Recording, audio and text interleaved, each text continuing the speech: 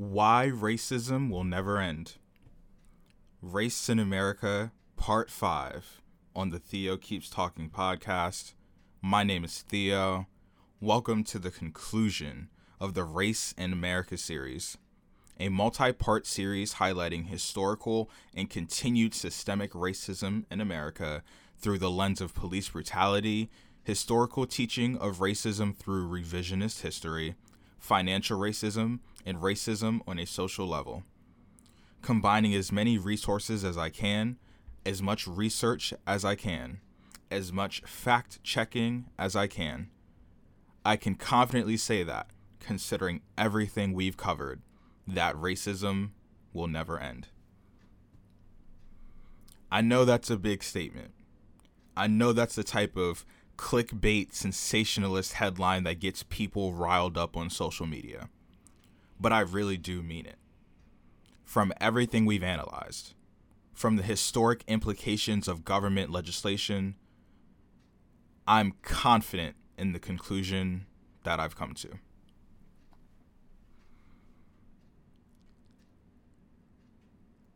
I believe that this is the one. That's all I gotta say. This is the one. This feels like my dissertation, This is the culmination of the best project that I've ever done. The most passionate I've been about anything I've ever created. I want to share some good news before we start.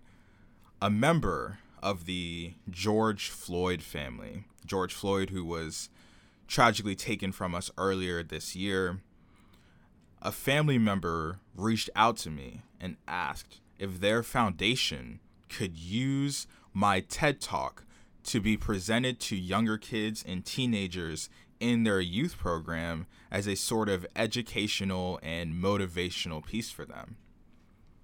I said yes. I shared all my information with them, and there could also be a possibility, an opportunity for me to create content for their foundation in the future as well. I was really excited to hear that I could share my message to someone else out in their journey, and really just hearing that made me feel so happy. I feel like that's what all this is about, that me sharing isn't just so I feel better about myself, but if I could help one person learn more or take the next step in their own understanding, then I've done my job. So some really good news. I know that if you've listened to these episodes before, there isn't much positivity involved. But yeah, I just wanted to share that, and I'm really thankful for the opportunities that I've had, and I'll keep doing my best to represent myself and as many people as I can, as well as I can, for the foreseeable future. So, to the main topic, I am planting my flag. I am putting my foot down on the stance that racism will never go away. Why? I have the main reasons written down, listed as to why I have that opinion. Let's get into the first reason. The first reason why racism will never end is that it's systemic. I spent the first 4 episodes of the podcast building this reason up. But those are long and attention spans are short. I get it. So let's do a bit of a recap exercise. So if you haven't listened to any of the prior parts of the podcast and you listen to this one, you can be just as informed as to why this is so important to me. If you have listened, I think that up to this point, you have a really clear answer to the following question. Why does everything have to be about race? Because every aspect of our lives has been thoroughly dictated by race to this very moment. Hello. I feel like I've provided us a set of answers that will define how many race-related questions you can have automatic responses to. Examples. Question 1. Why do people want to defund the police? My answer. The police are a thoroughly funded institution that has shown historic discrimination against people of color due to systemic racism. Black Americans have been killed at a rate of 2.8 times higher than their white counterparts when factoring in population counts in the United States. In these same situations, Black Americans have shown to be unarmed 14.8% of the time compared to 9.4% of the time compared to their white counterparts. In addition, the police have repeatedly shown that they are unfit to respond to nonviolent distress calls regarding mental health. Nonprofit organizations such as Cahoots in Oregon have shown that they are both effective at de-escalating mental health distress calls and cost reducing for the taxpayers of Oregon. Question 2. What about black on black crime? My answer. Black on black crime is nowhere near an accurate representation as to why Black Americans deserve equal treatment under the law. Systemic internal problems due to years of financial racism due to local governments and politicians taking advantage of at-risk communities has led to increased desperation in communities of color. Historically, due to racist practices such as redlining, minority groups more often live together due to being unable to live in other areas due to their race. Desperation breeds crime. Crime is not inherent to one people group or another. Crime is about lack of resources to sustain living. To reiterate, yes, Black American homicide rates against other Black Americans is at 93%. However, white American homicide rates against other white Americans is at 84%. Nothing to write home about. In addition, for the assailants of Black homicides, we are all certain that those individuals go to jail. The same cannot be said about police officers who kill Black Americans. Nearly all police officers in high-profile killings of unarmed Black Americans are acquitted due to qualified immunity and the work of police unions. This generates a feeling that police officers can kill Black Americans at any point in time, claim self-defense, and not only avoid jail time, but continue their careers within the same year. Question/claim number 3. They should protest peacefully. My answer. Then you wouldn't hear about it because you don't care. If you feel like there is a line that can be crossed in terms of protesting someone being killed, then you'll never be satisfied. People who say this will never be comfortable with whatever form of protest angry people choose. A Pew Research study during the 1960s civil rights movement showed that 42% of all Americans believed that the federal government was, quote, moving too fast in guaranteeing Negro voting rights and the rights of Negroes to be served in public places such as restaurants, hotels, and theaters. Think of it like that. Nearly half the country during one of the most important times in American history for racial equality believed that the federal government was moving too fast in ensuring that Black people could be served at restaurants, let alone vote. Remember, this was the civil rights movement. 42% of surveyed individuals. Nah, they're moving too fast. People like that would be satisfied with nothing. You sound like those people. Question/claim number 4. Why did they have to burn that? My multi-part answer. Anger. Systemic inequality breeds anger. Someone in your community, looking like you, being killed with no justice will only ignite the stored up pain no government has ever successfully fixed. I mean, did you see what happened in Philadelphia after the Super Bowl? Why did they burn that stuff? Penn State burns things on their campus after football games. Why do they do that? Depending on what the protest is for, people just don't care. Also, the non-peaceful protests caught your attention, didn't it? In Hong Kong, the demonstrations caught your attention. Then you did your due diligence and research, and then you understood.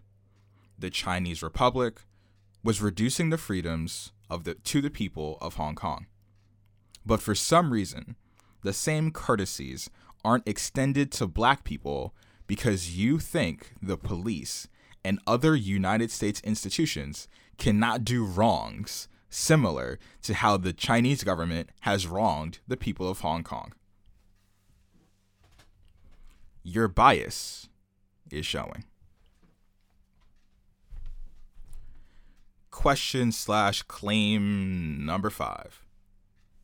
What about the inner city problems or whatever? My exasperated answer. No political party has ever fixed the systemic issues of any of the city's people that you would define as problem areas. It's all about resources. The key 5 resources to stimulate sustainability in any geographical location are mental health services, food, hospitals, schools, and houses. If you combine all of those places together, it has a really, really good name. It's called a suburb. And political parties do know this. When the ruling majority white parties coming fresh off the Civil War over the ability to own black people as property, they made sure that all of the things listed in the key 5 resources, if black communities owned them, that they had worse versions of them. That's what Jim Crow laws were for.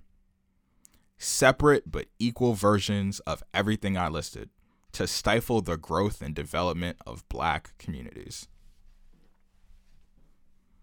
It's a really simple thought process.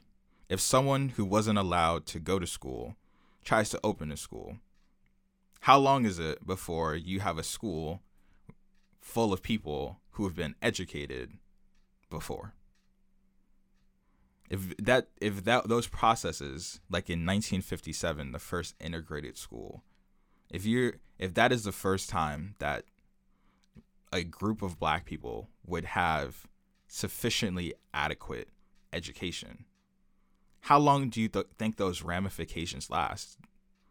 It was less than 10 people, I believe, that went to the first integrated school in 1957. That's under 100 years ago. That's a couple of generations ago.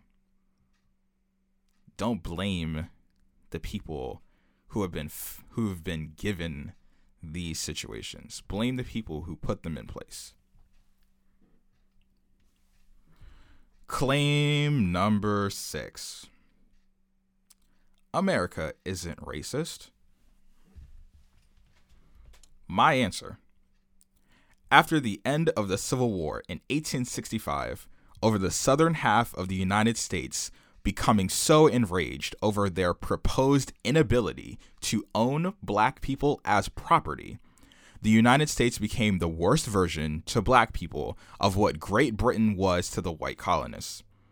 Taxation without representation, no voting rights, no ability to choose where free black people could work, no choice over where they could attend schools, no ability to choose where black people could live. Black communities were given unkempt, unfunded facilities and institutions to hope to build something for themselves, only for the federal government to not allow them to vote on how legislation could help them improve their own communities. For some very, very good scale here, I understand that, oh my goodness, it's all in the past and oh, it's just in black and white. It was just so long ago, right? Let's just do it like this. Think of any model car, like an antique car. That antique car was probably around when some of these stuff that I'm talking about was happening, right? If you want to do it sports wise, like just some sports concepts, right? Jim Brown, who is still alive, fought all of these fights that I'm listing right now from the early 1900s and all the way through, right? Kareem Abdul-Jabbar, MLK's he wasn't super duper old, right? The 1960s, which is a time period we're getting into, the civil rights movement, 1964. My father was born before 1964. This wasn't that long ago. We have to stop treating it like this. I know it's like, 100 years ago, but think of it like this.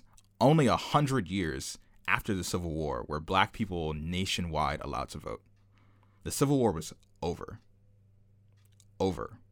And for 100 years, black people were unable to determine how they wanted their future to be constructed by voting. Unbelievable. Claim I've heard, and let's just get this one out the way. Number 7. Why don't black people just work harder for what they want? In 1898, a white mob staged the first and only successful coup on American soil when they overthrew a pro-black governmental body and dismantled a pro-black city and economy in Wilmington, North Carolina. In 1921, a white mob burned down an area in Oklahoma known as Black Wall Street. The National Guard did not assist them. The news did not publish the story. Beginning in 1930, the new Federal Housing Administration made it so that homes in black areas received less federal funding. Black homeowners were not granted mortgage leniency or compounded interest to the value of their homes like their white counterparts. This was known as redlining. From 1960 to 1988, the campaigns titled The War on Crime and War on Drugs turned public dissent against civil rights activists, black communities, and enforced penalties for black Americans at 100 times the punishment index for a white counterpart who committed a similar crime. Suffice that to say, TLDR, why don't black people just work harder for what they want? Because the government keeps taking it away. We work as hard as humanly possible. The government just takes it away.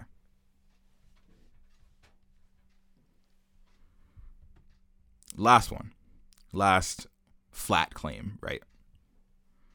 Well, racism is gone today now, right? The racial wealth gap shows that families of color are disproportionately affected by economic crises and less likely to have generational income to lean on. Families of color were disproportionately affected by the 2007 housing market crash, leaving many families to default on their predatory loans, leaving their homes foreclosed and their average wealth numbers to plummet compared to white families. In addition, those families were the subject of as much public ire as humanly possible because they were the victims of predatory lending, and the companies who did so merely played settlements just to get out of the mess. In addition, people of color are more likely to work in person shift style type jobs, thus making them at higher risk of contracting COVID-19. So additional carelessness by not wearing masks, continuing to ignore social distancing measures is affecting minorities at a high rate due to asymptomatic transmission of COVID-19. When the country is at its most vulnerable, people of color are at the highest risk, and that is exactly how America was designed to be. So to reduce the negative impacts of racism, it will take a very, very, very long time. I think that's it for all the quick hitter questions I can think of. If you've heard and understood these points, you're solid for almost 85% of all high-level race relations questions that I've heard from the past year. If you still have lingering questions, I will gladly field any questions you have. You can always ask me. I promise I'm open to any two-way conversation about race. We have now addressed that racism is systemic. No one person can change it. No one administration can change it. Now, I want to get into the remaining reasons. I'd like to call them the 6 categories. The full title is The 6 Categories of People Who Are Hurdles to Racial Equality. There is a distinction here. I don't believe that everyone who falls into these categories are racist, but they all stifle the progress of racial equality, whether intentionally or not. Category number 1 of the 6 categories of people who are hurdles to racial equality. Category 1. Overt racism. I don't think this one leaves too much room to the imagination, Overt racism includes the mindset that certain people groups are entirely better than others. These people have pride in hate symbols, public display of hate symbols. So white supremacy, Nazism, the whole 9 yards. Really simple. The next 2 are kind of similar. It was hard splitting them, but I think you'll get why. And it's hard because they say such similar things, right? So category 2, overt racism was 1. Category 2, subtle racism. I also devised that the heavy majority of the people in the 6 categories are in the next 2 groups. So group 2, subtle racism. These are the microaggressions. Oh my gosh, you speak so well.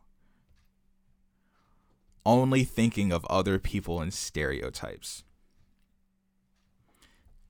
Tell black people what they're doing wrong, but come up with no concrete solution to help.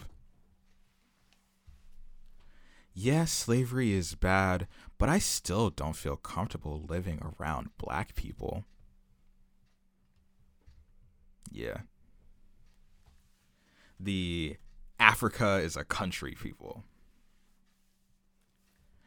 Oh, and this one, oh yeah. Oh, I know this insert race here. I know this Asian guy. He said it's cool for me to say that. Oh, no. I know this black guy. He said it was cool for me to say that. Oh, and they have no problem voicing their opinions on every single protest that happens, but never focusing on whoever died. It's all about law and order. It's all about upholding the normalcy of life. Think of it like this, right? The people in this category are so unbothered by when someone dies because it bothers them. Let me rephrase it. It bothers them because their life isn't peaceful anymore. That's where it bothers them. It bothers them not that someone's dead. It bothers them that something's on fire. It makes them uncomfy. Or people are protesting. It makes them unsettled. And they're unhappy because their normal, unbothered way of life, because they have nothing to deal with. They have no discrimination to deal with. They probably have 16,000 trust funds. You know, those are the people that really, really fit into this category. Like they're so uncomfortable being uncomfortable, right? So anything civil rights related, they're like, oh my God, turn that off, please. The third group, the second side of the coin, I would say, to the subtle racist group, they're really similar. Group 3, right? The on the fence people. And I think like the second most people are here.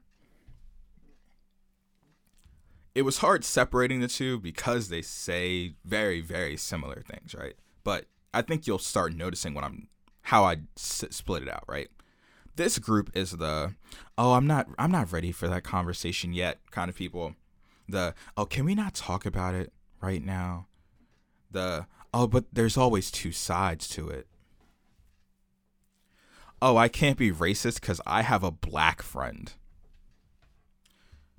I think let's break that one down. Let's really break that one down. The reason why saying I can't be this because I have this is problematic is because if that person wasn't your friend, would you care about their improvement in society from a financial, safety, and educational standpoint?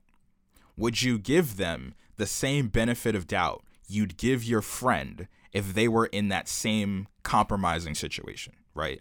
Let's just say that person of color does something wrong, right? Or however you view it, they're in trouble in some capacity. And they are, you don't know them, right? Would you give them the same benefit of the doubt as your one black friend if they were in that same situation, right? If you don't, then you belong in this category, right? You are stifling racial progress in this country, right? If you say this and you do, like, in your heart of hearts, actually, like, you really aren't racist, I would highly suggest getting a different thing to say. We're all big kids now. Let's there's better ways to say it, because if you say this to like other, non-woke people, I don't know how to describe it, other non-racially intelligent people, just like, oh yeah, this can't be because I got this, and they'll just take it and laugh and ha ha ha ha and talk about like their 16 mansions or something like that. If you say it like that, those people obviously won't press you because they'll be like, of course, that sounds so right. But if you say it around other, socially conscious individuals with, a below average sized 401k, because I'm 23 years old, I would suggest that you relocate your faith. All right, that sentence is not good enough. Another thing that this group, the on the fence people, the one other thing they try to do is really funny, right? Yes, MLK is my favorite person of all time, but I don't think people today are handling these things the right way. What? We got this really, really big rift in our historical society that MLK and Malcolm X were like two drastically different individuals. So people just like take if you go to an MLK supporter, but they're also opposed to right now, they'll be like, oh my God, but Malcolm X, what a ruffian, you know what I'm saying? But if you saw what happened at the protests that MLK would orchestrate, you would be like, oh, Malcolm X did this. I'm like, no, that happened at something MLK organized, and I'm just like, you gotta actually read about these kinds of things, okay? For these people, the on the fence people, there's always an excuse. That's what I'm trying to hammer at here. There's always an excuse for them to not agree with you. You know where you can find these people in mass, like the subtle racist people and the on the fence people, there's one place they're always at, no matter what. They're always here, right? Facebook.com. All over Facebook. All over Facebook. Oh my goodness. They are like, Theo, you might have given a TED talk on this exact reason, but I watched this one thing on Fox News and I'm like, okay. I mean, I'm not here to credentials flex, but let's stop. All right. Don't do this. All right. I know I'm not here to embarrass nobody. This is supposed to be public discourse, but one of my old 4th grade teacher came at both me and my girlfriend sideways on Facebook when we were just voicing our thoughts on something. And obviously I'm not going to BS y'all, right? That's just not how it is. And I'm not going to BS anyone on Facebook. I was talking about how I felt in America, right? There weren't really many facts involved. It was really just me expressing how I felt. And my 4th grade teacher comes in out of left field saying Theo, I think you just got to understand that these police officers are people too. And I'm just like, huh? And I just liked it. I literally liked it because I didn't have the time to try and usher up a 10-minute long diss track for my 4th grade English teacher. You know what I'm saying? Like, it just wasn't worth it. You know what I mean? I'm like, stop. You know, you're not here. I didn't ask you to like poo on my feelings. You know what I'm saying? I wasn't even out here saying something like, man, we should take their money away. I was just saying, like, hey, this is how the Baltimore police, one of the most corrupt institutions in modern America, makes me feel. And she just came in like, well, I actually, and I'm like, okay. Oh, my goodness. All right, so we've been through the first 3. Overt racism, subtle racism, and the on the fence people, right? This one's long. This next one is long, and it's because you don't hear it talked about as much. So let me hit a little water break, just a quick one, and we're going to get into it.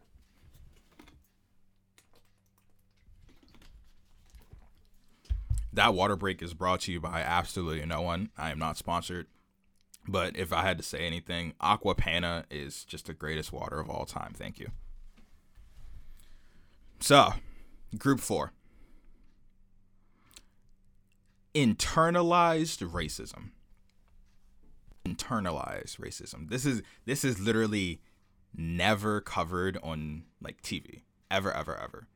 You hear about it sometimes from like Twitter, but you don't really hear about it on TV.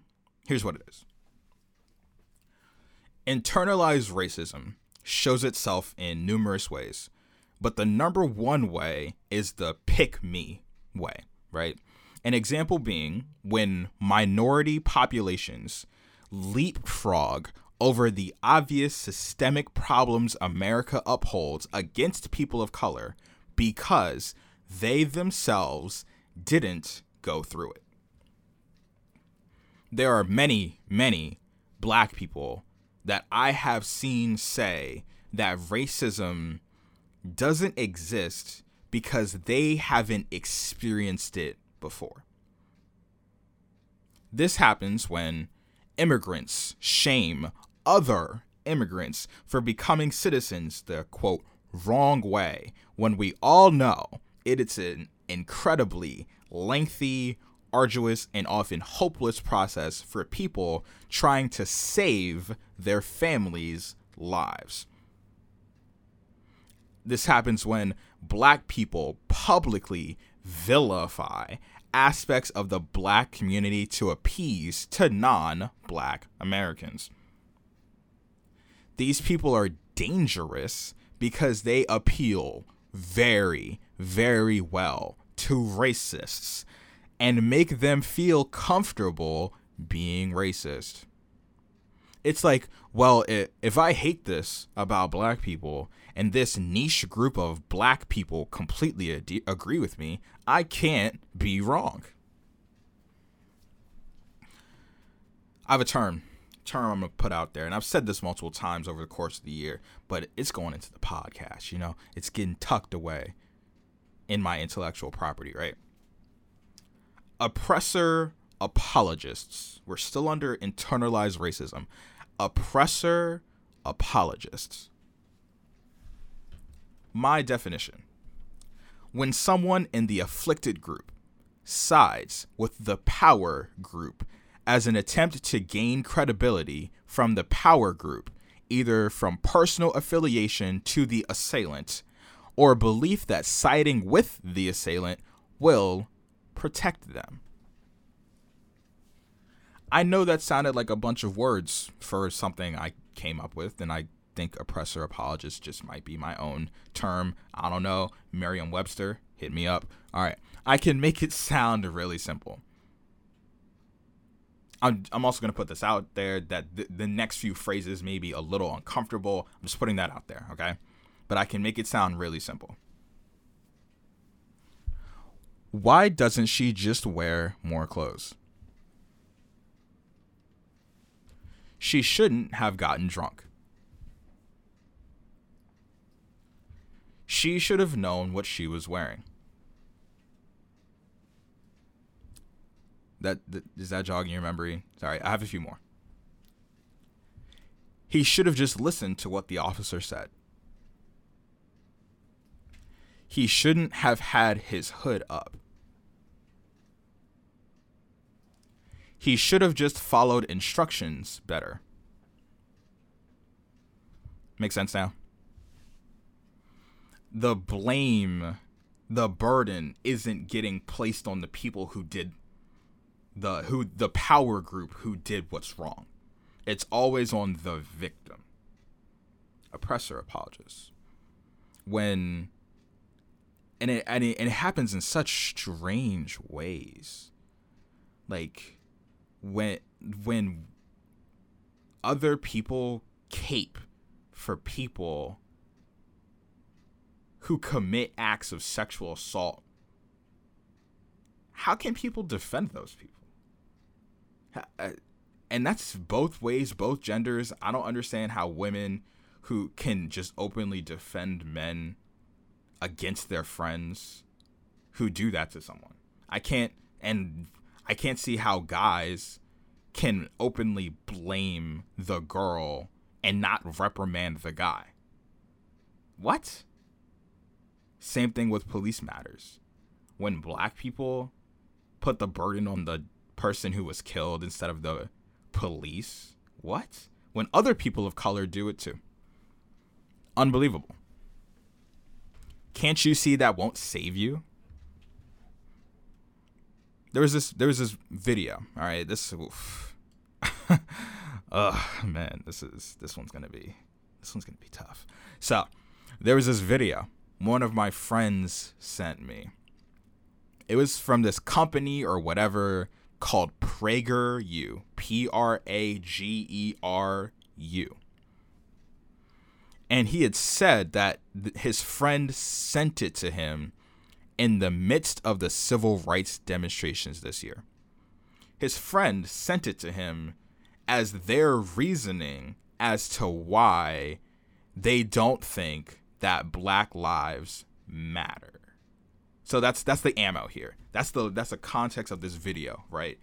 My friend, who isn't Black but also my friend, great guy, right? Completely agrees with me on everything, right? Most things. But anyway, he's cute. So the point is that his friend sent this to him to uphold their reasoning as to why they believe that Black lives don't matter. That's the context, okay? The video started with a group of Black men attacking the Black Lives Matter movement with some largely baseless claims, preceded by a Black man illustrating the, quote, 5 main things facing Blacks in America. And the entire time through this 8-minute video, I was just seething. I was rolling my eyes so hard it was starting to hurt. right? His premise was that there are 5 issues in the black community, which, true or untrue, was completely inappropriate for him to do. Why?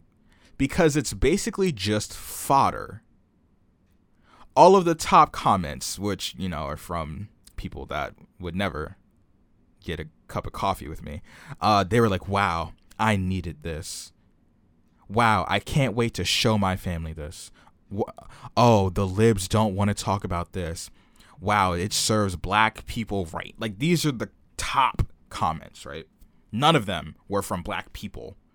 Some of the, comments were, but they were geared towards a certain demographic, a certain mindset, right? So it's clear that those people just needed that one video to affix themselves and plant themselves more firmly in their racist stances. Oh, and the cherry on top of that ignorant pie was that I would consider all of those issues internal black community issues, right? But that's exactly why the video is so dangerous. Internal problems should never disqualify people who want equal protection under the law as American citizens. But their audience was just foaming at the mouth, who were ready to have any reason to turn their ears off towards the many black people and people of color who are crying out for equality this year. I mean, that absolute cow manure laced video had the audacity to say that baby mamas are a reason why the black community isn't where it needs to be right now. Huh? What does being killed by the police have to do with that? What does centuries worth of legislative racism have to do with that? He even brought up that 1% number of white on black homicide rates, but completely left out that those people don't get arrested, but that 90+% number of black on black homicides, these social terrorists love using against us. He was all over that. It was all throughout that section of the video. And of course, he left out the context that those people actually go to jail, because if there's anything we know, if a black person does anything wrong, they are certainly going to jail.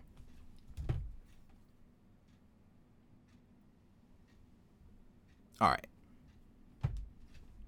There was this super unfortunate story that took place recently, right?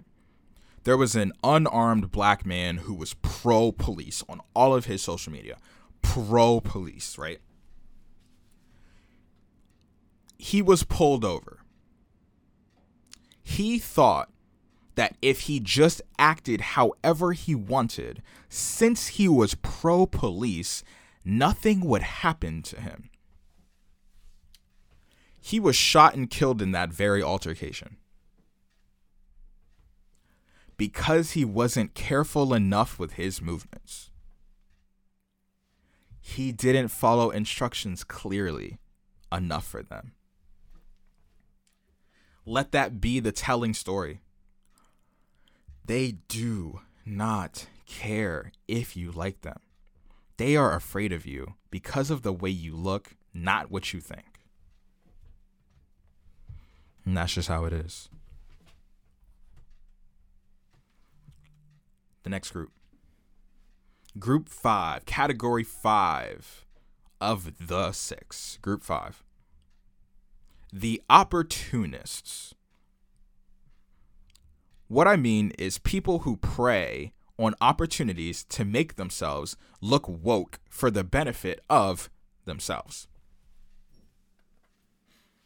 This comes in the form of social justice marketing, performative activism, right?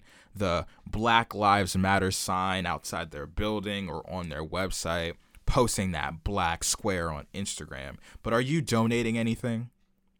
Are you learning about the reasons why all of these incidents occurred? Are you still going out and reducing the chance of you being safe from COVID because people of color are disproportionately affected by COVID? No, you're not doing any of those things. Then sit down somewhere. These people profit off of Black suffering by promoting their brands, books, and clothing in times of crisis, right? The best example I can think of is Shaun King, right? He comes up with a new coalition, a new project, a new opportunity for Black people every time a national tragedy happens, just so he can remain relevant.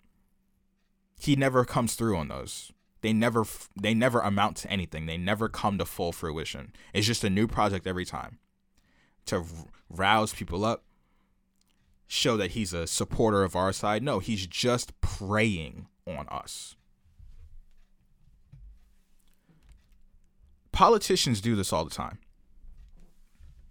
It's Black Lives Matter. It's I'll take a knee with you, until it's time to pass legislation to increase community programs.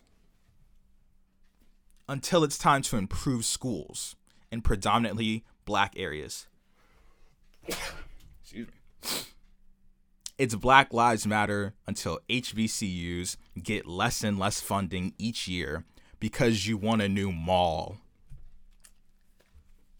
It's Black Lives Matter until the city of Baltimore spends nearly $30 million on new correctional facilities, but not new parks and recreation, or school improvement, or paying teachers, or after-school programs, or affordable housing. Nope. None of that. Last group. The sixth group. Apathy. I mean this in the most literal sense possible. They do not care. They do not care that people of color are dying at elevated rates due to COVID-19. That brunch is far too important. That birthday party just has to happen. They do not care that people of color are being killed by the police at disproportionate rates in America. They do not care about international issues like Hong Kong or SARS in Nigeria. They do not care about any of that. Their world is simply about them. I've seen this question a lot on Twitter. It's a very common retweet and repost, clout steal, retweet again, right? How can you tell someone that they need to care about someone else? I think that's the real question this year. I think that's the most important question of 2020. How can you tell someone that they need to care about someone else? Question of the year. You can't. They have to on their own. Their entire world revolves around them and people who look just like them. Their self-interest is better than the greater good. And it's selfish. It's very, very selfish. I'll be transparent about this. I think I can talk about this. I tried to have a conversation this year with someone I thought was close to me about race in general. The starting point of the conversation was white privilege, which is basically the ability to not care about race issues in America because they do not negatively impact you in any substantial way. That is a very rough definition, but we were just trying to warm up the conversation by talking about white privilege and then branch into other topics. Approximately 45 minutes later, we had gotten nowhere. This person was so fixed on the fact that they couldn't be racist and that they couldn't have white privilege that they didn't even listen to me. Now, my kind, endearing listeners, you know that there are times I can get caught up emotionally and how frustrating some of this information can be. But I do my very, very best to be fair, to be transparent, to be thorough with my fact checking. But me getting completely tuned out in that moment was like a slap in the face. I do my research, I do my due diligence, but that conversation, that moment had me realize if I can't do this with someone who already knows me, it's impossible. Someone like me who prides themselves on deep explanations and good expression of thoughts and ideas and proper terminology and pace and intonation got completely brick-walled by someone who just didn't want to hear it. Someone who proclaims they care about me threw away all the things I had to say. It was one of the lowest single moments of my life. And it happened a couple of months ago. And to those reasons, the systemic racism, the multiple kinds of people, the overt racists, the subtle racists, the on-the-fence people, the internalized racism, the opportunistic racism, and the apathy, to all those reasons, in their entirety, I can conclude that racism will never go away.